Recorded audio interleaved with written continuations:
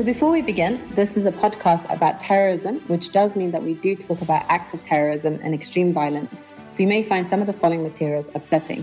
Hello, I'm Fatma Ahmed, your host and guide in this series of Taking Apart Terror, the West Africa edition. Together we'll analyse the realities of violent extremism in West Africa and delve into the local, regional and international efforts and initiatives to prevent and counter violent extremism. In today's episode, we'll be looking at how is terrorism funded in the Lake Chad Basin? And joining me as we unpack this topic is Chania Laki, counter-terrorism financing expert, and Dr. Chukwudi Njoku, conflict researcher and peace builder from Nigeria. So let's get started.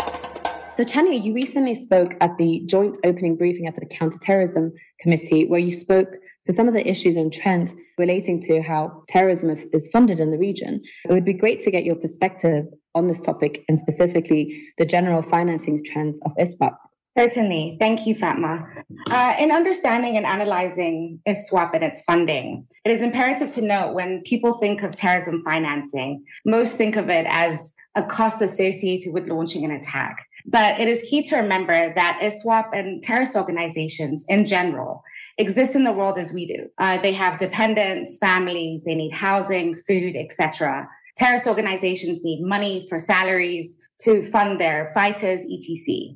ISWAP in recent times have relied on guerrilla tactics in their activities. So attacking military and police bases, attacks on Christian communities, kidnapping and raids, prison breaks. Thus, targets are carefully selected to save cost and maximize impact. This means executing a terror attack in this manner are not expensive. But drawing in on the major expenses that could likely be, salaries, ISWAP has grown in strength. And appears to be the largest of the ISIL affiliates in Africa, with approximately about 4,000 to 5,000 members. To put this in context, and particularly from a financing model, using an example of ISIL in Somalia, for example, and the salary structure there, it was reported to be at the time around $80 per month for a married fighter and $40 per month for a single fighter. For purposes of this example, if using an average of 4,500 fighters, let's say, for example, half married, half single, $270,000 per month on salary alone. And that does not include other operational costs, armory, intelligence procurements, mobile phones, etc. And coming back to monetary benefits to fighters, the ability of a terrorist group to pay salaries is key, particularly in a climate where there are numerous actors and groups, such as in West Africa and the Sahel. And fighters have been reported to leave groups due to the inability to be paid salaries, with some affiliates luring recruits, on the promises of loans. Therefore, liquidity is imperative to their survival. And it is for this reason that when the report from ECOWAS, which stated ISWAP has been reported to be generating an income as high as $36 million per annum, you realize it's not that much, vis-a-vis operational costs. And in determining where this $36 million comes from, we know that ISWAP is self-financing. And any ongoing support from ISIL core is that which is operational strategy and, of course, associated media and social media propaganda. There are reports, however, in 2017 that ISWAP received financial support from ISIL core, which was likely to be disseminated around 2015 to 2016.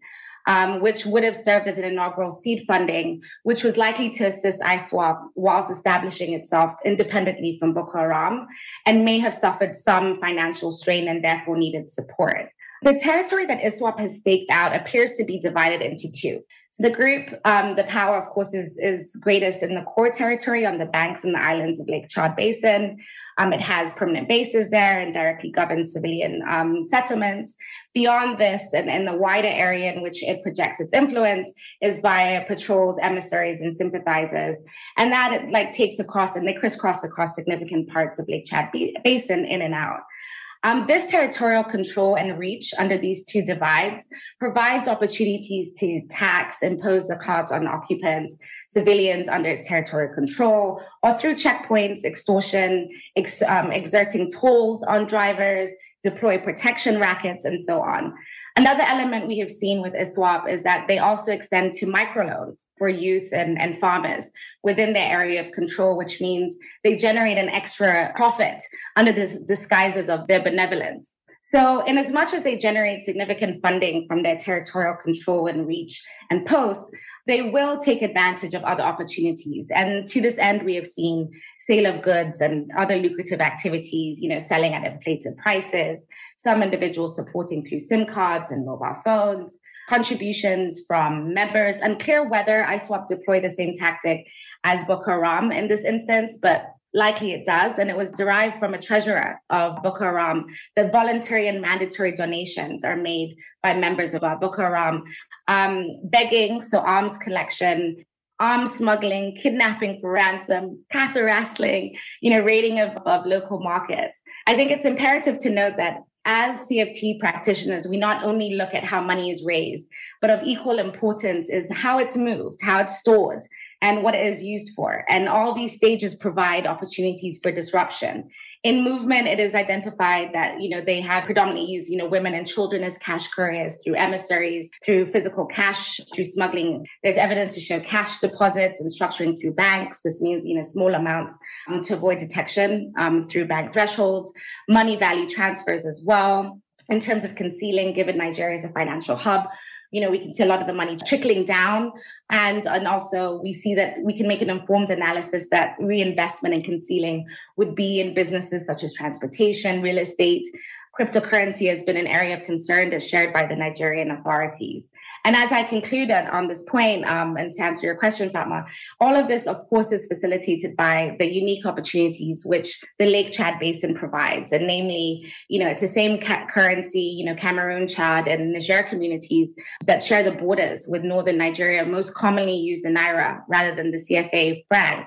And this means that, trade remains centered on and dominated by the Nigerian currency. Historically, these are people who, the territories and immediately surrounding Lake Chad have historically, had relations of trade, migration, familial relations, and even after states created in Africa, transborder interactions and movements in the region remain fluid. Then, of course, low governance and isolation, also presents its opportunity, and it's easier to control and seize control. So it's all these enabling environments also exacerbate the opportunities when it comes to terrorism financing. No, very informative, Shani, and you touched upon so many aspects. And just coming back to your point around the enabling environment, we've read and learned about how ISWAP, strategically exploits precious metals and so on, in particular gold, in the region. And it would be great if you can also touch upon a bit more of how are they currently exploiting the use of minerals and extractives in their financing model as well. Terrorists are limited to the options within the location, the markets of their control, reach, influence, access that they provide. And they'll always opt for opportunities which are sustainable, accessible, and expedient. They also opt for strategic exploits, which would take them out of their area of control, such as oil and minerals or littoral states. And gold is certainly one. It's easy to mine, and, like diamonds, it's highly fungible and easy to smuggle. And this accounts for its attractiveness, especially for illicit miners. And of course, gold has a high economic value and strategic importance. And gold has become one of the most routinely smuggled commodities in Nigeria. And before I expound more on that, we cannot ignore the presence of oil. For ISWAP to take advantage of this presence of oil, they would need more systemized and complete control of the area, and under a similar regime as ISIL core in Syria. So, ISIL's long-term ambitions are uncertain, but for now, its focus is clearly on consolidating and extending its networks rather than trying to establish undisputed territorial control over larger areas. But back to gold, in the same region within northwest Nigeria, which hosts large untapped alluvial gold, lead, tin, and zinc, it presents exploitative opportunities for ISWAP and also opportunities which Lake Chad Basin has provided. Gold is similarly provided. So gold is currently carried out, legally and artisanal, with a strong estimation of about 80% of mining in the region. But focusing on Zamfara State, illegal mining has been identified as one of the underlying causes of, the region's conflict, noting up to millions of dollars worth of deposit have been smuggled out of the region. So if ISWAP were to position itself as it has done in the basin and provide protection from the organized rural banditries, this would present a low effort source of revenue, as ISWAP could set up checkpoints and demand payments and or run protection rackets along the route. And there are reports in 2022 that they have been identified terrorist organizations and terrorist groups and actors within some of the conflicts in that area. But it's hard to ascertain who is who and who belongs to what group. It's not so far-fetched, and particularly because if you look at ISWAP and its ally, the Islamic State of the Greater Sahara, who's deeply engaged with partaking with the full production of artisanal gold mining. So from mining the gold to selling it to the gold traders to taxing the gold traders and providing auxiliary security to select mines in their territory. It's not far-fetched to consider that best practices are shared between the group, as they are currently being reported to be doing, and that ISWAP will not be partaking in this lucrative exploit. So with the relationship with the ISGS, they can certainly assist ISWAP in smuggling, and especially and also with their knowledge and their established knowledge in this area. And they are already playing an important role in facilitating ISWAP fighters and movements in and out of the Lake Chad Basin.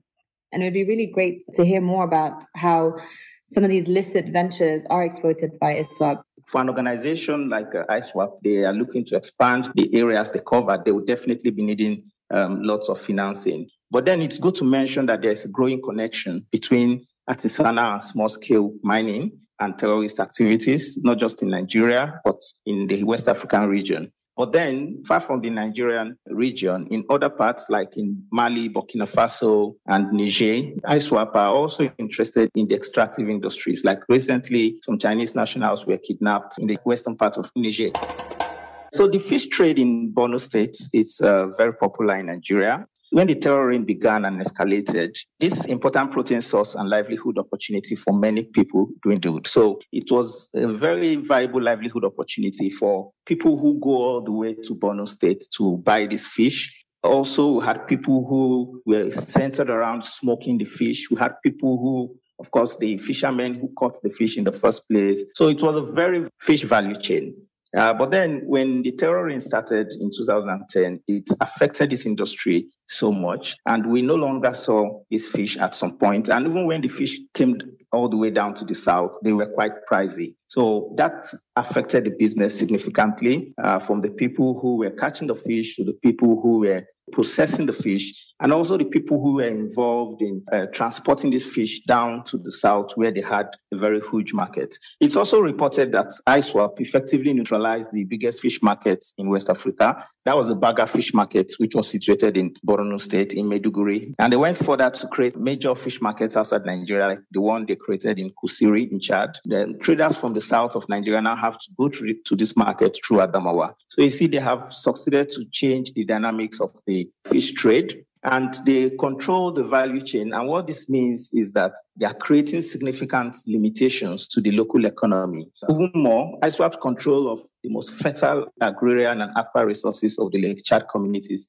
means that they have some level of control, which they have taken advantage of. So what have they done? They have now imposed tax regimes. They collect fishing rights, they collect farming rights, and so on from local people. So this means that they are, like you know already, they have created some sort of government around their activities. And what happens is that what this leads to is that they have been able to stay, to a reasonable extent, stifle the ease of doing business in these areas. So an area which was once known to be economically vibrant, it's now more difficult for people to do businesses there. What you get to see more is locals who are able to stay back, and then it's more difficult for foreigners to actually access these places for fear of the effects of the conflict, because they will be more vulnerable to kidnap and other issues that the conflict brings. So the control of these parts, especially around the Lake Chad Basin by the insurgents, means that they would scare investors away, and residents cannot also conduct their businesses without fear. To provide context to the economy around the level of control ISWAP wields on the fish and pepper trade, a report by the World Food Programme noted that the combined fish and pepper trade contributed about $48 million to the Nigerian economy through exports, and this was before the insurgency. So you can imagine how much resources they're able to control by virtue of having control of this particular part of the economy. No, yeah, absolutely. And as you rightfully mentioned, it's also changed the dynamic. And one of the changing dynamics it would be great for you to elaborate on is climate change. In your experience, noted that climate change has impacted the Lake Chad Basin and specifically violent extremism and ISWAP's operations in the region. Well, terrorism, Boko Haram and subsequently ISWAP did not have their beginnings rooted in natural resource scarcity. So it was more of driven by religious idealism, right? It wasn't really based on natural resource scarcity. But however, as time went on, it started showing that there was some kind of relationship between the fact that the land areas around these places are drying up, and that was showing in the escalation of their activities. So what happens is climate change aids and exacerbates the activities of these groups, especially around the Lake Chad area where droughts, cost instability is forcing the migration of people as well as increasing unemployment, because people that were hitherto employed or involved in fishing and farming can no more do that because more than half of the Lake Chad has dried up, and that has reduced the resources that are available to people who were fishermen or people who used to farm at the floodplain. There used to be lots of agricultural activities going on around the floodplains of the Lake Chad Basin, some of which still go on today, but then not as it used to be because of the diminishing resources. So when you have these things happening, unemployment increasing in those areas, it increases the possibility to have more persons get recruited into these terror groups. It creates an enabling environment for the terror groups to push their narratives to people who are vulnerable as a result of diminishing resources. So climate change really is a potential threat multiplier. The relationship between resource competition and civil conflict is well established, like I said. And in these areas of the Lake Chad, there's need for concerted efforts. Maybe if the climate change effect is mitigated, probably the conflict would reduce. To buttress this relationship anyway, my PhD work showed a statistically significant relationship between climate change and conflict, specifically the violence between pastoralists and farmers. And a valuable finding in this regard was that most of the conflicts that occurred in Benue and Taraba states occurred in land areas with increasing land surface temperature. So these areas in the northeastern as well as the north central part of Nigeria, not particularly around the Lake Chad. But if this is occurring at areas that are closer to the Lake Chad, then very likely the scenario is similar. So we cannot de-emphasize the other factors that foster violent extremism, like I said, like religion, ethnicity, and economic difficulties, and so on. But then it's important to note the role that climate change has played in recent years, which are quite visible and quite apparent. So, we've seen that the collection of zakat by ISWAP has featured in their propaganda and their official videos that they release. And could you both expand a bit more on how the collection of zakat and some of the actions also features in their own propaganda? Thank you very much.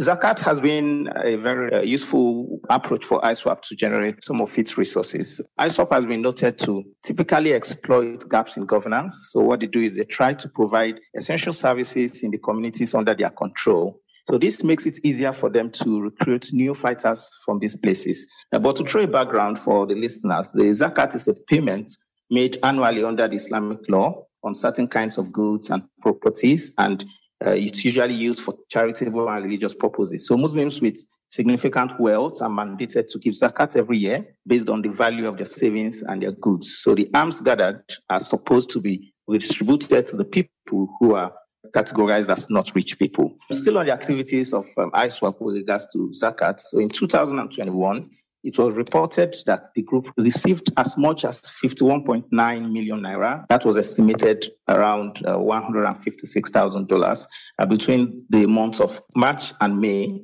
of 2021. What it means is that they are receiving very large sums of money from the people to carry out the activities. So as part of their propaganda plan, they recently released some pictures, that was last year in 2021, of their members distributing foodstuffs to residents in the northeast area around the Lake Chad Basin. So there were pictures and videos that also surfaced of them sharing 20,000 naira to households in Gaydam, and that's in Yobe State. So they do this from time to time, and their idea is to see how they can expand their support base, also, get more income through taxes from the people. So ISWAP claims that most of the people who pay this zakat, that they do so with open heart. That's expected. But some residents noted that the collection from them was done in spite of their own numerous needs, which they are yet to cater for. It was also alleged that most often the money usually did not get to the poor. So what are your final reflections and recommendations, particularly those stakeholders working in the space, on how to address some of these issues? Of course, it's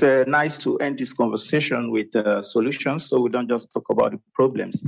The governments of these countries should not look purely to military means to defeat these groups. They must also look at improving socioeconomic livelihoods in these places. I believe there are actions they are taking already in that regard, but of course, there's more that needs to be done.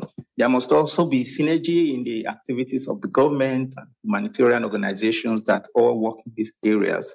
They should also endeavor to, supplement their military campaigns, because this would be like a basis to weakening their infrastructure. And also, there must be intentional efforts to stifle the resources, the funds that come to these groups. Of course, if they run out of money, they will not be able to carry out most of the activities, and that will go a long way to reduce their actions in the area. Finally, beyond national peacebuilding approaches that may already exist, there's need for a harmonized regional peacebuilding framework. This will definitely go a long way if developed, as it will create room for more inclusivity, where you have different stakeholders working together to see that the menace of the terrorism is checked in these areas. It also creates an avenue for countries to learn from each other's experience. The framework can also include a peacebuilding mechanism for victim-perpetrator reconciliation and reintegration. Thank you. Chania, what about you? You have lots of experiences.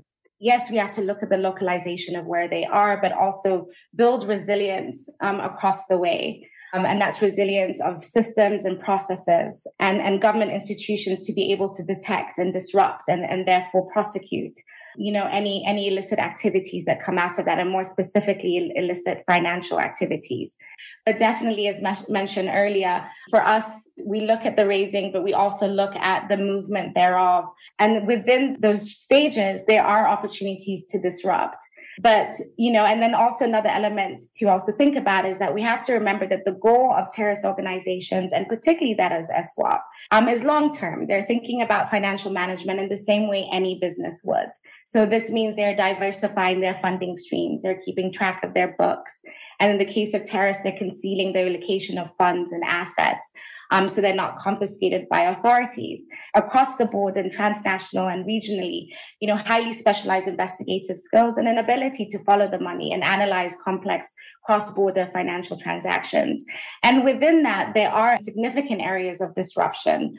But this needs every actor within the chain to be on board, from border control, from the financial intelligence units to be cooperating, from the law enforcement themselves, and also, judges and prosecutors as well, to be able to prosecute no matter how small the amount is looking like in front of them, for prosecutors to actually, not to dismiss cases. So there are definitely very many opportunities. I do know that the federal government of Nigeria is putting in place a lot of mechanisms, and so is, Chad, Niger, and so forth, to address these. And I think with capacity building and training, I do think that there are some upsides and opportunities that are available. No, thank you both.